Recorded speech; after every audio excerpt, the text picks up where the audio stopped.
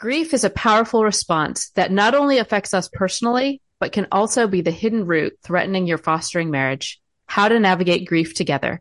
That's coming up next. A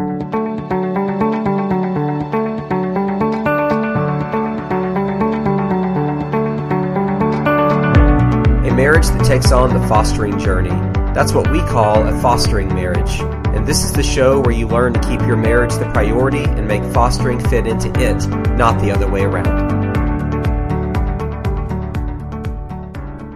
Welcome to the Fostering Marriage Podcast. Today we're discussing how to recognize and navigate grief together in marriage, because grief is such a big part of the fostering and even the adoption journey. And today is a very special day. We have a very special guest with us, Dr. Melody Aguayo. She is our friend. She is our doctor. She's our teacher. And Melody is a parenting coach with an absolutely huge heart for families and children. And with so many years under her belt, Melody's kind of seen it all, from high-risk kids needing a guiding hand to those neurotypical dynamos that keep parents on their toes. She's all about swapping out those stressful control battles for a home filled with joy and peace. And we can personally attest to that. But Melody, she's not your average coach. She digs deep in understanding what makes parents tick and occasionally ticked off. She has her master's in marriage and family therapy from East Tennessee State University. That's near my neck of the woods growing up in Knoxville, and a PhD in psychology from Capella University. Plus, she's a certified TBR practitioner and Circle of Security parent trainer. But here's the thing. She says it's her own journey as a parent that has been her greatest teacher. She's a wife and a mother of 2 adopted children, and our parenting coach. Melody, welcome to the Fostering Marriage Podcast. Thank you guys so much. Wow, what a great and undeserving intro. I would beg to disagree, my friend. Highly deserved. I know you've helped us so much in our parenting journey. So, yeah. Thank you. Thank you. You either welcome. Turn your pain into purpose or it becomes anger and resentment. Yeah. Amen. So, Melody, why don't we get started? Why don't you tell us how you got started on this journey? Yeah. So we set out to adopt our children. I had that in mind before I even met my spouse. So that was part of that negotiating that you do as you're early in the relationship. You know, this is what I want. Are we on the same page? You know, are we headed the right direction? And we were. And so we decided to start with adoption. And we went to Ethiopia, and we brought home 2 kiddos. One was 15 months old and one was 4 months old. And my understanding of adoption up until that point was that as soon as I brought my children home, their distress would end and their healing would begin. And instead, what happened is my son's distress just continued and our distress began. And that was about 19 years ago at this point, almost 19 years ago.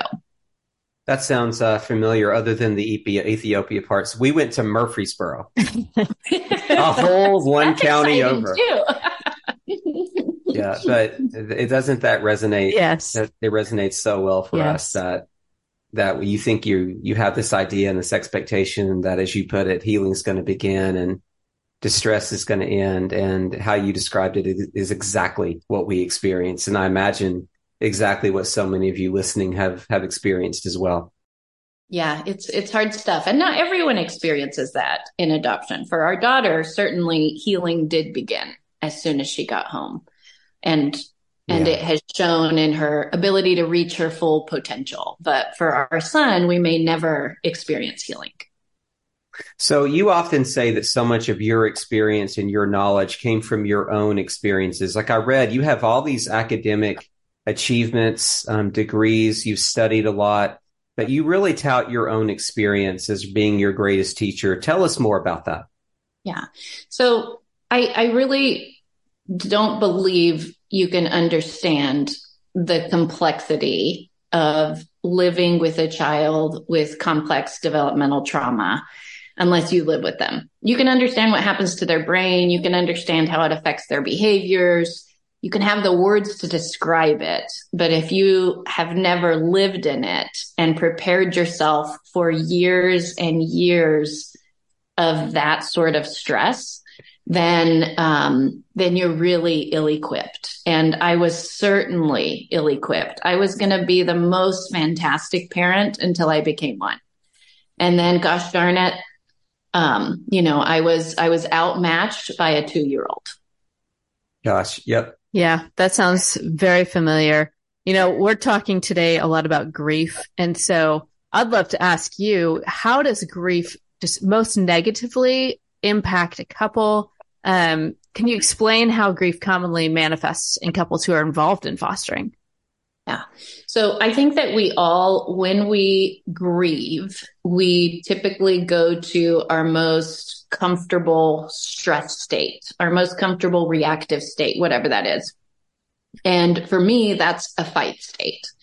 And so I take the role of figuring out what to do next and trying other resources and research and driving, 6 states away to find the right practitioner. I'm the person who kind of directs all that stuff in a stress state. And my spouse in his most stressed out states, that's the best of my stress state, by the way. Fight does not always look like that. It doesn't always look as productive.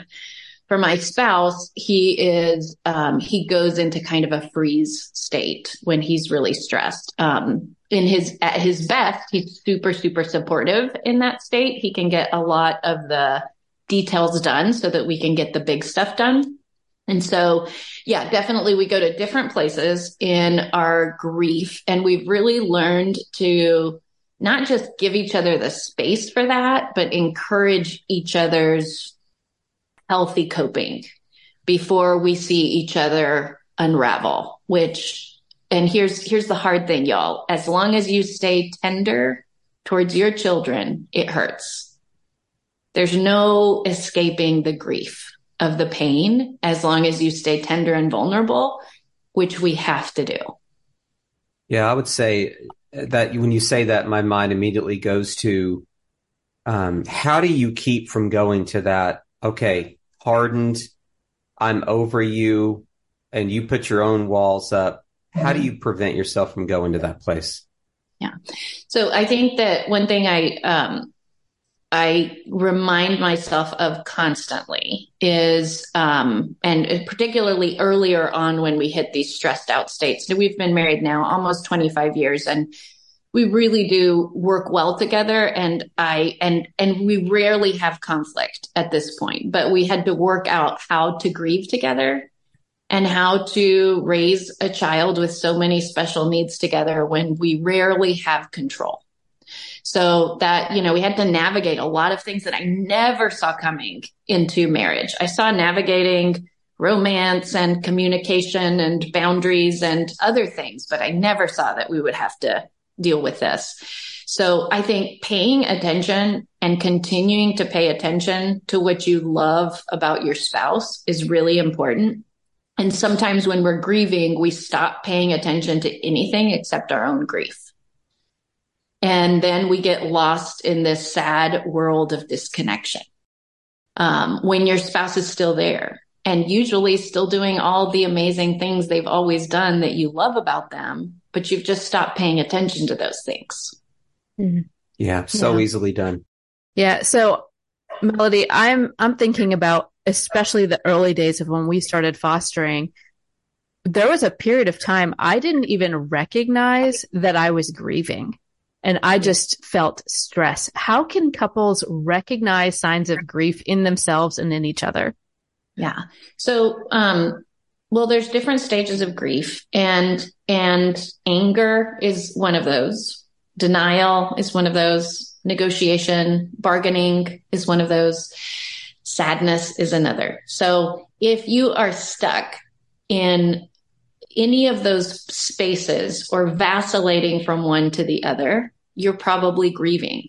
I did a lot of negotiation. I did a lot of bargaining. I did a lot of, God, if you just take this from me, I will give you my right arm. I will give you my career. I will give you all the money I make. I will just do it all if you just, show some results here. I did a lot of getting angry, and sometimes at the wrong people. Sometimes I would get angry at the teacher who couldn't control my child, instead of understanding that blame is really the easy way out. It's kind of the cheater's way of dealing with problems.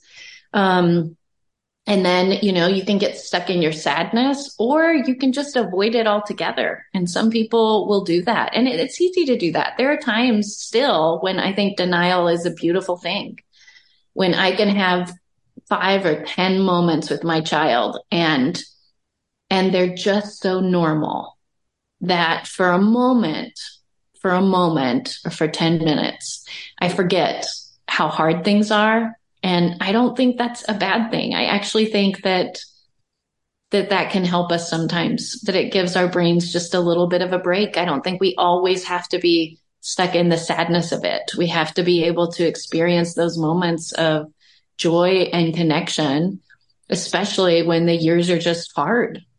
Yeah, totally. So what are some of the common ways that you see grief affect the dynamics in marriage relationships? You've worked with so many people, what are those top 3, 5 things that you see probably just over the years? Yeah. So I think one of the top things that I see is that parents will, instead of dumping their anger and sadness on their child, they will dump it on each other. Now, part of this is that's actually more mature than dumping it on your child. So I'm not saying dump it on your child. There's also better ways than dumping it on each other. But I think that's normal. I think it's normal when you start this journey to kind of have all of these feelings, to know and understand, I can't dump this on the 2-year-old. So when my spouse comes home from work, I'm going to snap at him because he didn't get home fast enough. I can remember being upset at my husband if he would stop at the gas station and go to the bathroom.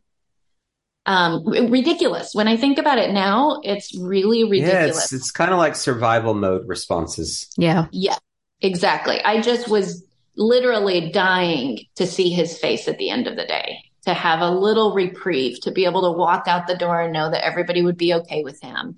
And so, I would dump on him. And we learned not to do that, but I think that that's one of the first things that it's super common that I see. And I don't feel like there should be shame in reactivity, but there should be shame if we're not able to, shame's not the right word. There should be some guilt in not being able to kind of go back and acknowledge what happened, acknowledge your part in it, and try to move towards something a little healthier.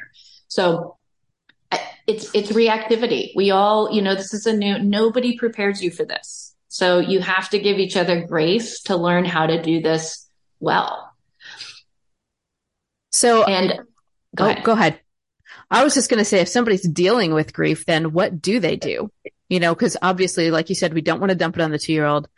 Right. We don't want to, it's like, sure, I snap at Joel for once or twice or whatever, but if that continues and it's a pattern, clearly we need some help. What can we do? What are some steps? So definitely counseling is super, super helpful, because you have to make space for your grief. You have to make space to talk about it. You have to make space to express it. Expressing your grief as grief is really healthy. What I mean by that is it's sadness and it's fear. And so when we express it as grief versus anger or agitation or something else, then we can find joy on the other side of it. I really believe that. I believe you cannot find joy if you haven't grieved well, and in a situation like ours, continue to grieve well. Yeah, as you share things, I'm sitting here thinking, every time I listen to you, I'm always thinking about, where am I in this? What do I do? What do I not see? That there was just this moment the other day where we had a really great day. with our 6-year-old Dynamo, and but then we discovered there was a sneaking around thing that happened targeting his sister. And when we discovered it and realized it was him, I especially felt, I felt so disappointed, and I felt so like, gosh, in your mind goes to the future of, is it ever going to get better? Mm-hmm. And is it always going to be a good day? But then you find it wasn't a good day. You were sneaking around doing this thing. But my point of why I'm bringing all this up is because of how I felt, because I can go to that, now it's like, now I'm angry. Mm-hmm. I'm mad, and I just want distance from you. And it took about 24 hours for me to come back around to feel happy again, because I felt stressed and I was quieter and I felt distant from everyone because of how disappointing that moment is.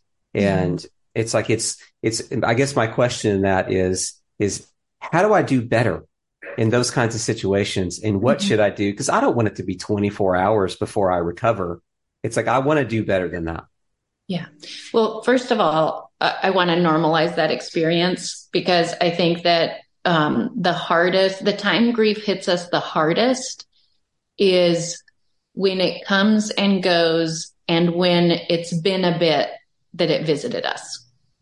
So when you've had a really good day, when you've had a really good week, when you've had a really good month, and then you see those behaviors pop up again, that's the hardest kind of grief, because you're feeling extra vulnerable. You're feeling extra connected to your child. And so you're just extra tender. So that's normal. I think that remembering that, and just constantly keeping in mind that there is no peak that anybody ever reaches in parenting, that it literally, you're going up and down, up and down, up and down mountains your entire parenting journey. And there's going to be some up days that are really, really hard. And there's going to be some perfect days where the temperature's just right and you're swimming in the creek and everybody's having fun. And there's going to be days you can't see one step in front of you and you lose your kid on the trail.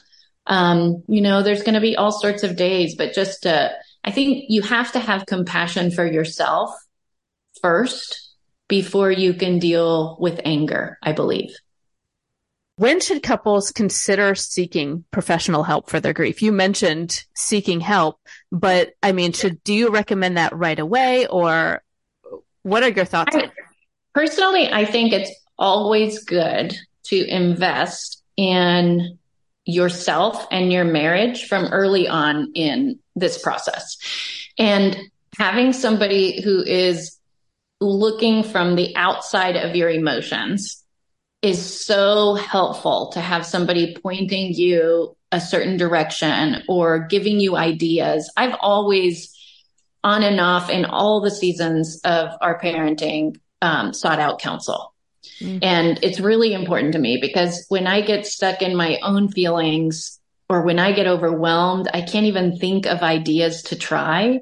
And having somebody just have compassion for me and the hard situation I'm in, or challenge me to do better, to be better, to try something different. And I'm really okay with challenging myself and others, because I think I would never ask somebody to do something that I'm not willing to do myself. So in marriages, that because of these responses in grief and all this is so misunderstood at times, you can be married to someone and you don't understand how they're responding, and they don't understand your responses. How do couples do better just being able to recognize that, oh, my spouse is dealing with grief, or even being able to recognize that, wait a minute, I'm dealing with grief. And that's really what's motivating so many of my poor responses, because that can so quickly turn into conflict and arguments, and right. You're against me and I'm against you, and it just devolves into something terrible. And that's a great point. And really, I think it's a lack of communication and understanding. And we don't always know, because again, most people most people, hopefully, are not in a situation where they have to chronically deal with grief and stress and crisis, hopefully. So they see their spouse in crisis once in a while or once every 4 or 5 years, maybe when their spouse's parent dies, or maybe when their spouse loses a job or something like that. Whereas we see each other in crisis weekly, monthly, if it's a good month, that sort of thing. And so really, I think part of it is just, we just don't know what our spouse looks like in crisis. And so then we attribute what we think they should look like. So an example, early on in our marriage, when everything, well, not in our marriage, early on in our parenting, when things started to just get harder and harder and harder, his default was denial. Like, this is not really, I mean, I see other kids that are this active. I really think, he's so smart. All of that had some element of truth to it. And then also he is more now, but he wasn't a crier. So what I consider sadness is everybody, let's sit down and cry together. That would be really nice. I would feel so connected. I'm with you on that. Yes.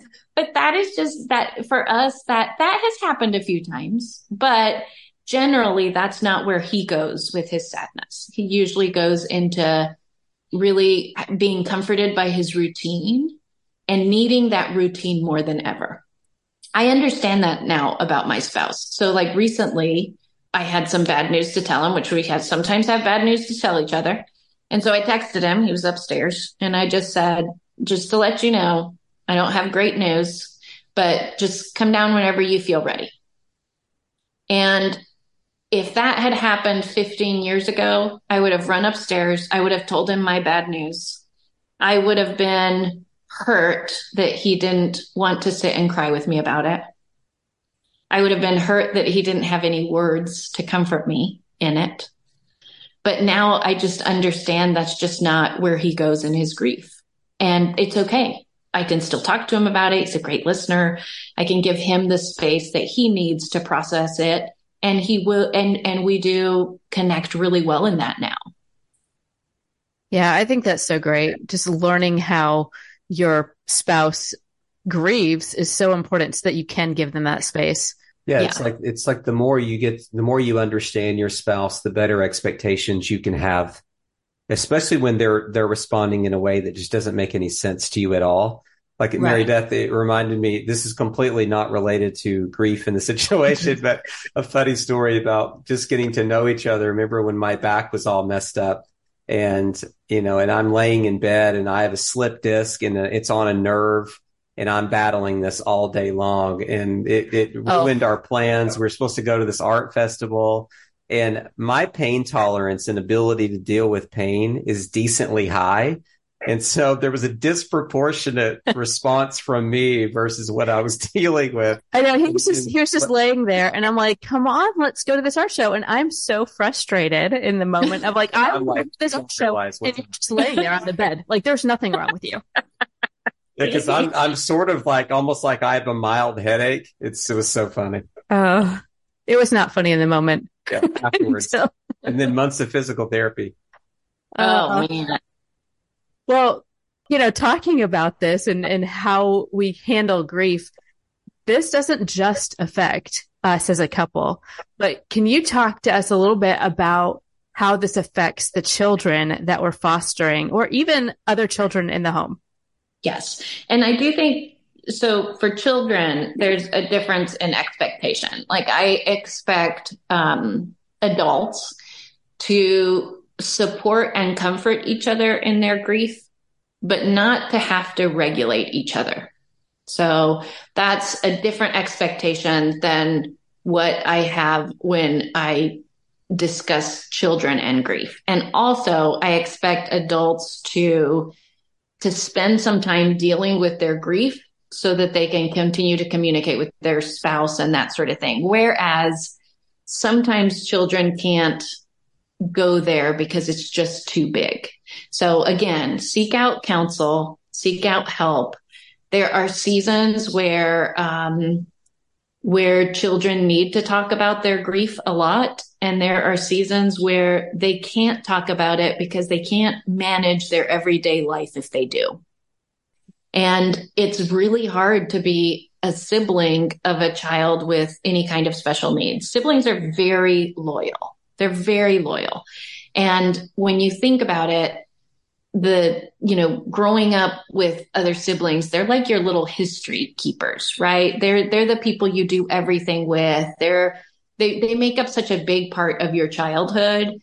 And they feel very responsible for each other. Siblings do. So it's we feel overwhelmed. And this is another thing that we do in our grief is we isolate our own emotions from others. So we stop thinking about, gosh, if I am having a hard time handling this as a 43-year-old with a doctorate and a stable marriage, how on earth is my 18-year-old handling this? Like how? How are they handling it? And what do they need? And how can I support them? And so, we forget that, and we forget that they're children and that they don't have the resources or the power that we have. If I want to get on a plane and fly to Mexico for a week, I can and escape. Our children don't have that same power, and they're kind of stuck in their space and place, usually as children. They can't just leave their third grade classroom if they don't like their teacher. They can't just get a new bedroom if they don't like the sibling that they're sharing a room with, which, by the way, dysregulated children should never share a room with their siblings. Even if that means, somebody sleeping in a tiny room, it's worth it. But yeah, just considering that children may need to really dive into it in seasons, and in other seasons, they really may need to not, but don't ever forget that they're feeling it. So that reminds me of the same situation I was sharing earlier where our 6-year-old snuck in to, his siblings, our biological children snuck in. He tends to target one of them. And he went and broke this clay thing that she had made. And then she comes and she sees it, says, "Hey, this wasn't like this before." Yada, yada, yada. And then we start piecing the situation together, not the clay thing together. That's beyond repairable. And then she handled it with such poise and grace and just, yeah, this has happened, because it's just another thing that's happened.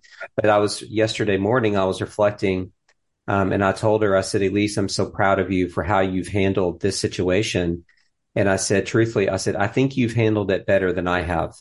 And for her, that's like, how could I possibly handle something better than Daddy can?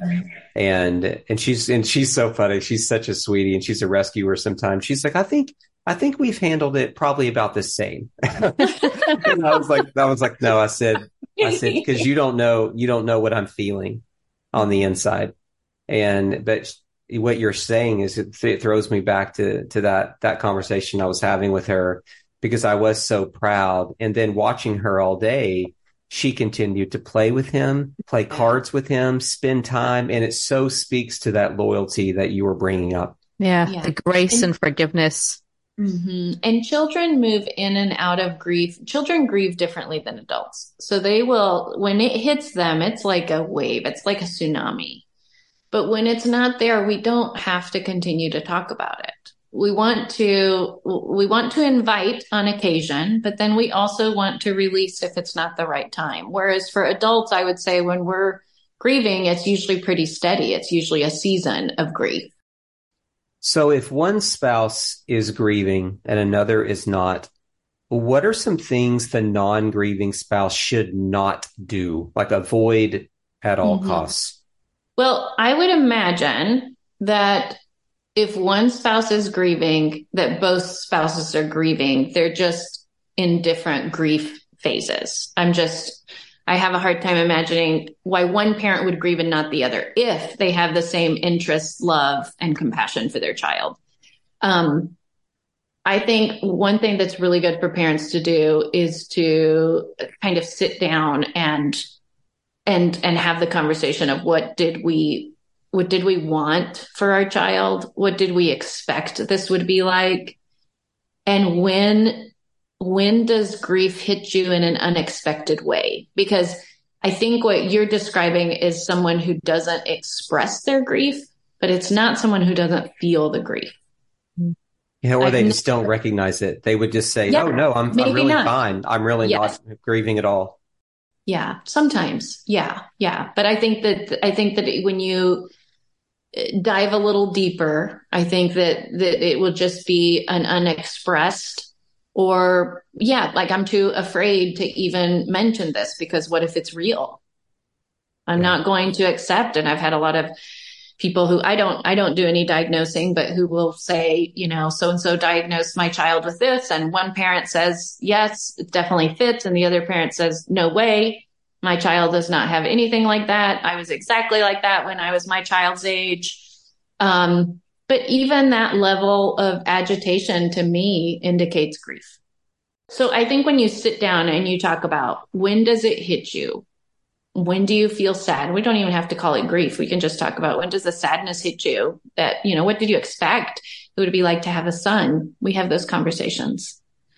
And at this age, what did we think that was going to look like? And, we certainly didn't expect unreasonable things, but we also didn't expect what we have now. And so, we talk about when does the grief hit you? And I know for my spouse one time, it was we went over to a friend's house and they have two children also from African countries. And man, compared to our child, they were just so normal.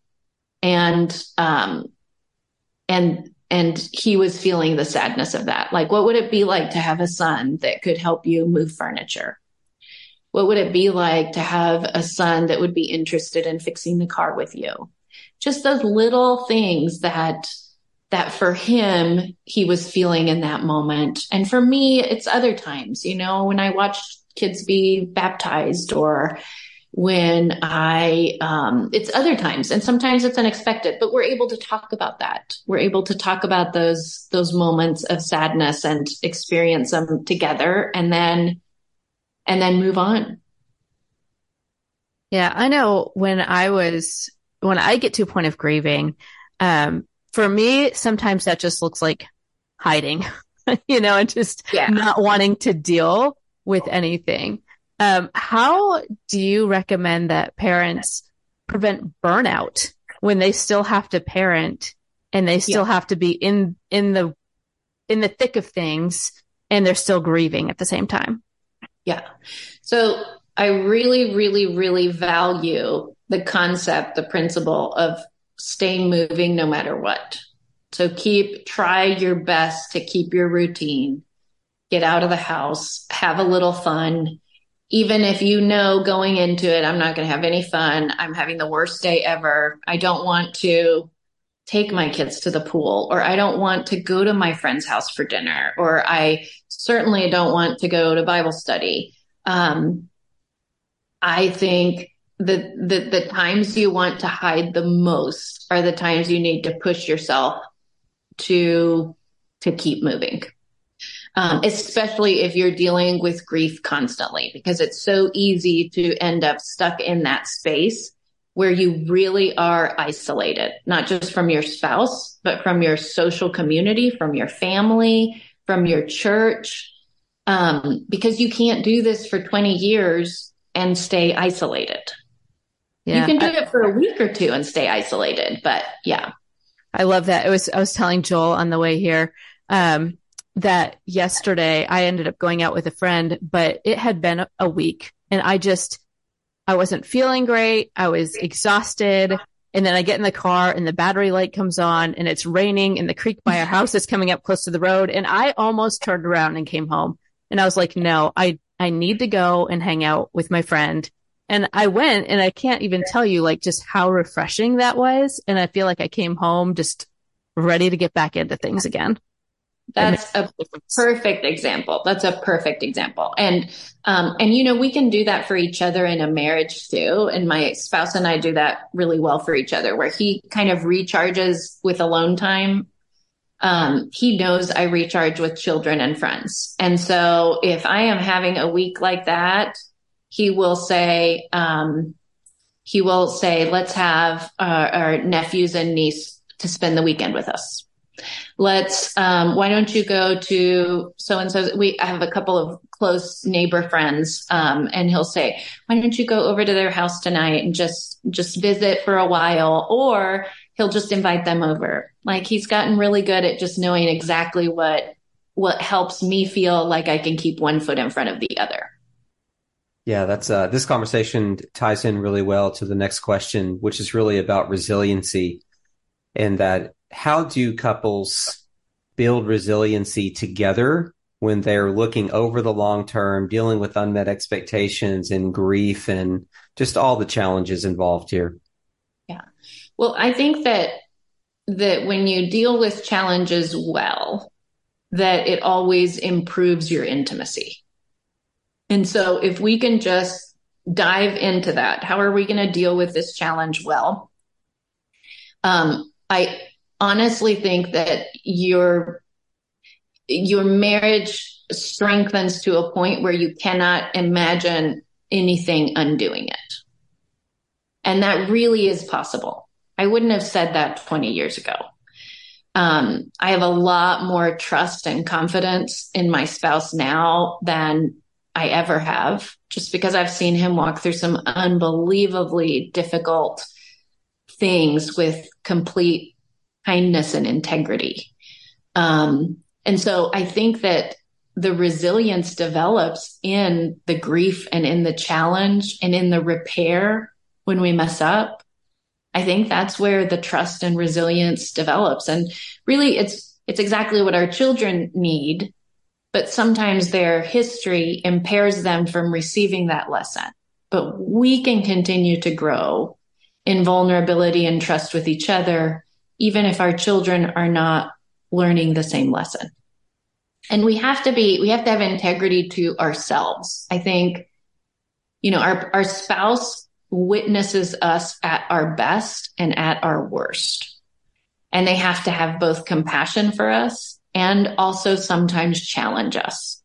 Mm-hmm. And those can be hard things to hold in the same space. But I think if you can navigate that, the balance of, I'm going to say this kindly, but it needs to change, then you can build really resilient marriages.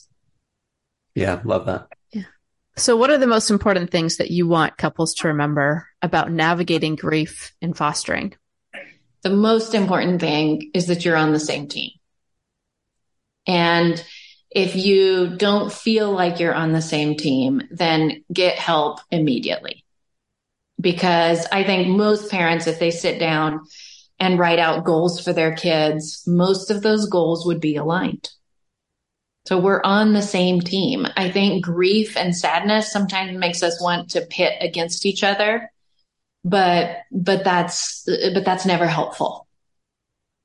It seems like a lot of couples would say that, yeah, we're on the same team, but then you'll see where they don't have the same parenting styles and they judge the other one's style, or one is resistant to changing and learning and flexing no matter what. And their parenting styles are so different that creates so much division. I know this is a monster question I'm asking here, but any tips or advice for anyone who's struggling with that? That is a really big question. And I do sometimes I love it when I get to work with couples and when they come to me as a couple. But I would say probably half the time, one parent comes to me. And then in the process of our coaching journey, sometimes the other parent joins and sometimes the other parent doesn't join. The thing about adults is their will they have to have a willing will, per se. Will matters, right? You can't make another person want something they don't want.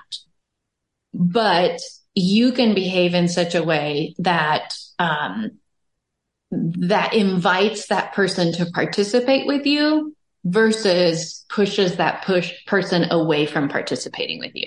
And I have seen that happen too, where one parent maybe they are making better choices than the other parent, but they're also pushing the other parent out of the parenting ring. And so then the other parent, walks away, and then the parent in the ring is angry that the other parent walked away. But I'm watching this dynamic where, yes, maybe they have a better skill set for parenting that child, but they're also not including their spouse or making space for their spouse to parent that child as well. And I know there's some situations where there are parents who just aren't safe. Hopefully in those situations, there would be a separation or a divorce or something along those lines. I know that happens, but that's less frequent than what we're discussing. Yeah.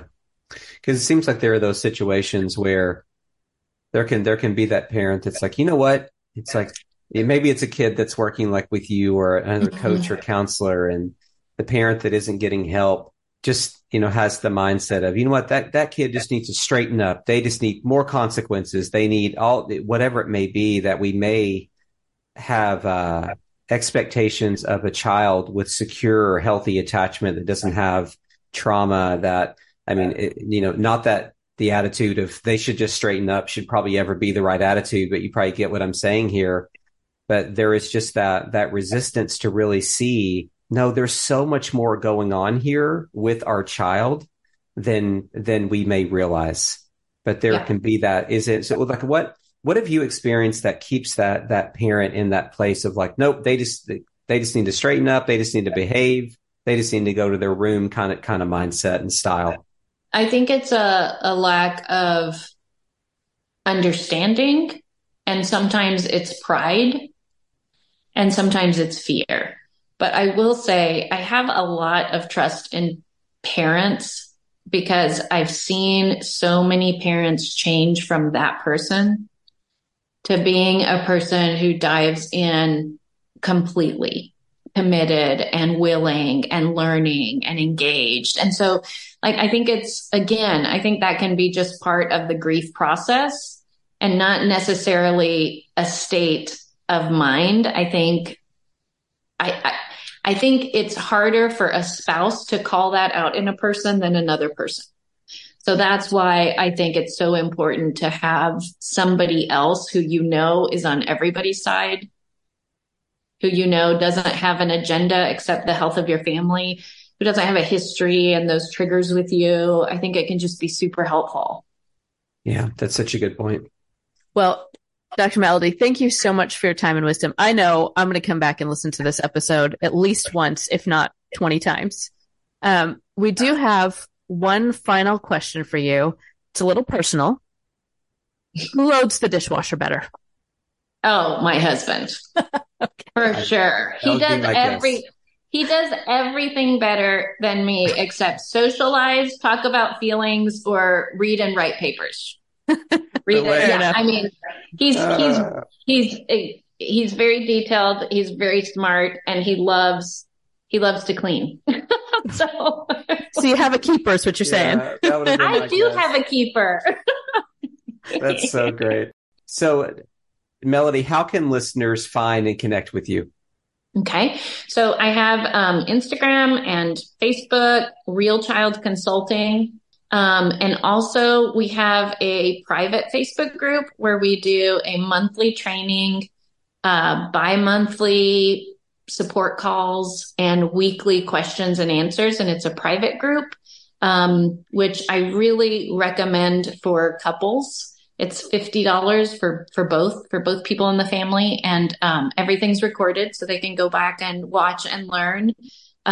Just doing something in community where you're both doing it together, where you're both committed to learning and growing, can be so connecting for couples.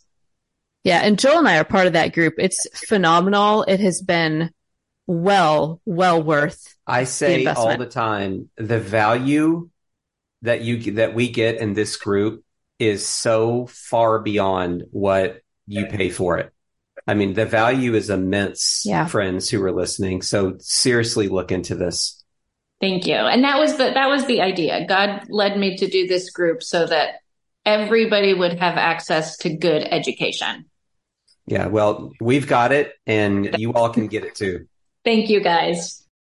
So thanks for listening to the Fostering Marriage podcast. Don't forget to subscribe, rate, and review our podcast to help us reach more foster parents and caregivers. As always, if you have any questions or ideas for future episodes, please feel free to reach out to us at fosteringmarriage.com. We're here to support you in this fostering journey. We hope this has been helpful for you. Join us on the next episode of the Fostering Marriage podcast.